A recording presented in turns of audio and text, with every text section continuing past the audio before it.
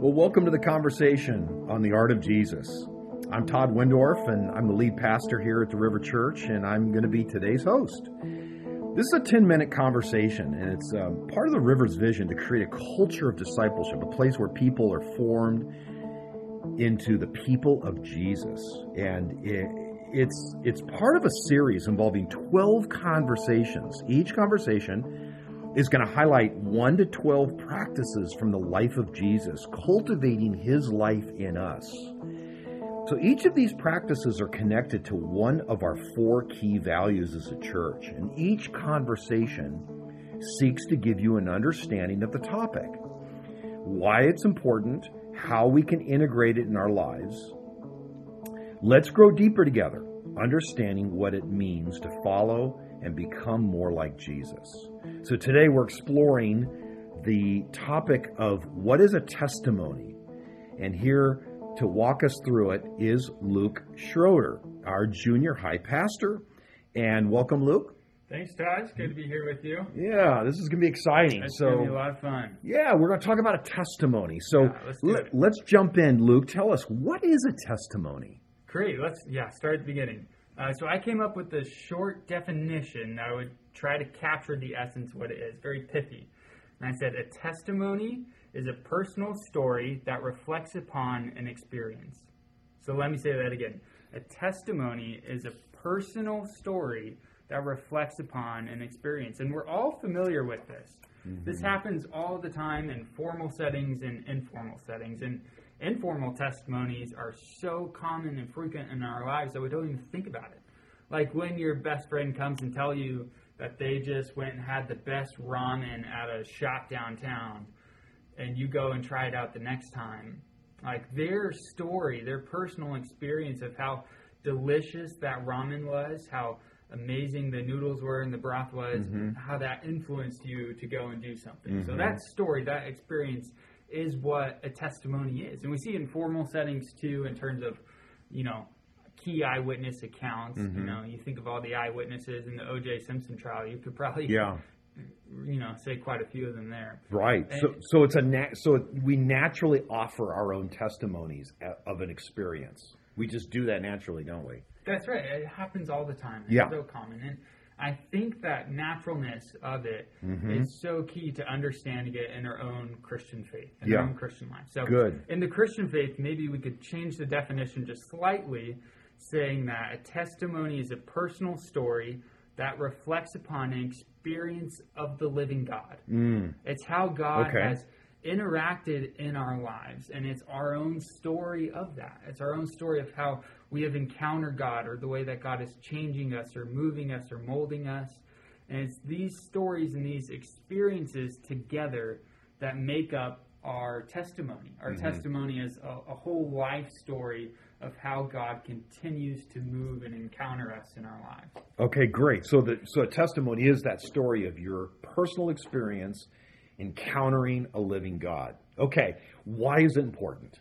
It's so important. Testimonies are so important to our everyday life and to our Christian faith. I mean, you think about just, the example that I gave earlier, someone telling you about a restaurant, how you choose to go to a restaurant based off of someone else's personal experience of it. And for myself, I decided my latest surfboard based off of someone else's experience of the surfboard. I went with the Fever by Channel Islands, Pakadauskas' board. It's beautiful.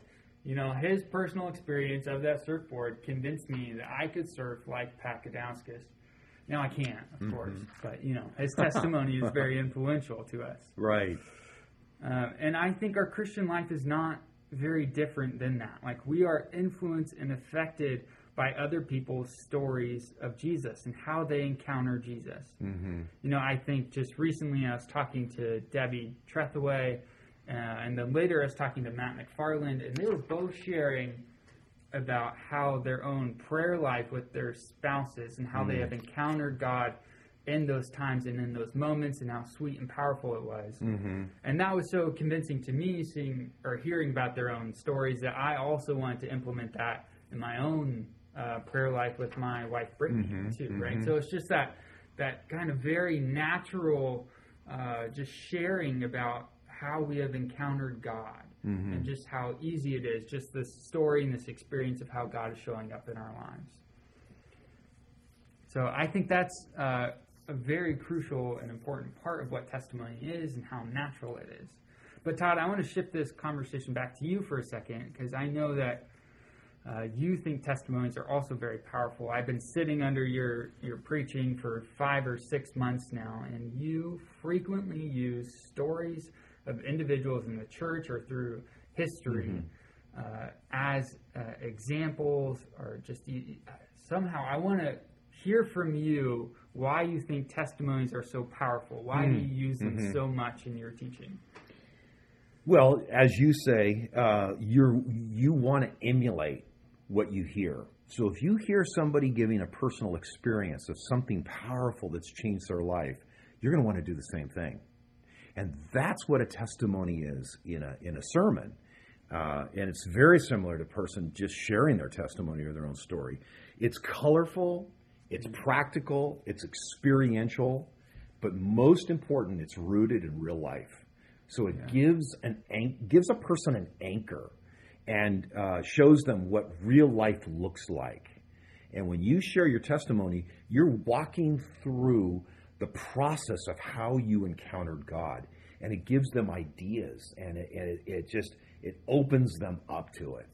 Yeah, I love that. I love what you said. It's very practical, and you also said it's colorful, because isn't real life so colorful? Yeah, it is. I mean, it's just how God encounters us. It's beautiful and messy at times too, and just how you hear of all these stories of how God is moving and working. I love that. I love it. I think you're right. Just the power and personal testimonies and how it roots God's encountering in our lives in a very practical way. Okay, let's shift and now ask the question. So how do you craft a testimony? How do you share your testimony, Luke? Yeah, that's a great question. I think there's kind of two ways I see it. One is this idea of like a spoken testimony. So there's these opportunities that you're going to get in everyday conversations when you're talking to someone about spiritual things or just natural things in life, that you'll get to share briefly just how God has encountered you. Right?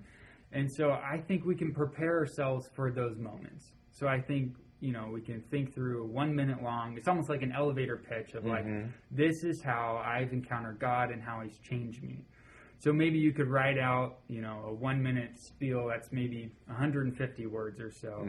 That's just like, what was my life like before I came to Christ? Or perhaps it's an event or season or experience where you put your trust in Christ. Or you just kind of write how God has changed your life. So that's a very easy and practical way, is just preparing yourself for those moments where you get to share your story with someone else. I think there's, opportunities that you get in everyday life, which I'm sure you've experienced it too, where you're in a conversation comes naturally. And then there's also those longer times where you have about 10 minutes or so to go more in depth. And the second thing I want to hit on here is how we do this. I think it's important that we also reflect on how we live our lives as a whole. Because the gospel, as you said before, is not just to be believed, but is to be lived. And if our testimonies are going to communicate how God has interacted in our lives, our lives should also reflect that gospel. Are you following me? Does that make sense? Yeah. So it's the idea that how we live our lives, the things that we do, how we care for the poor and the orphans and the widows and the oppressed, and how we handle conversations with people we disagree with, and all these things are going to reflect the truth that we have encountered God and that God has indeed changed us. So I think, to sum up there's that spoken testimony that we could be prepared for, and then there's also that lived testimony. Right? Yeah, makes sense. It's good. It's really good.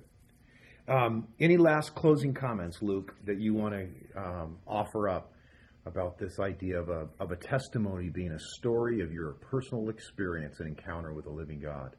Yeah, I think just to reinforce again, that is very natural. It doesn't have to be this very dramatic thing that we're nervous about, but it's just a very natural thing that you are sharing your experience of the living God in real life. And I think that in itself is very powerful. And it's something that I know we all want to be doing more. So sharing, the natural rhythms of our encounter with God in our lives. Yes, Paul said in Romans chapter 1 that he was eager to preach the gospel. He felt under obligation to preach the gospel. Sure. He wanted to because he was so excited about it. And all we have to do, right, is share the story, our story of our encounter with Christ, and leave the results up to God.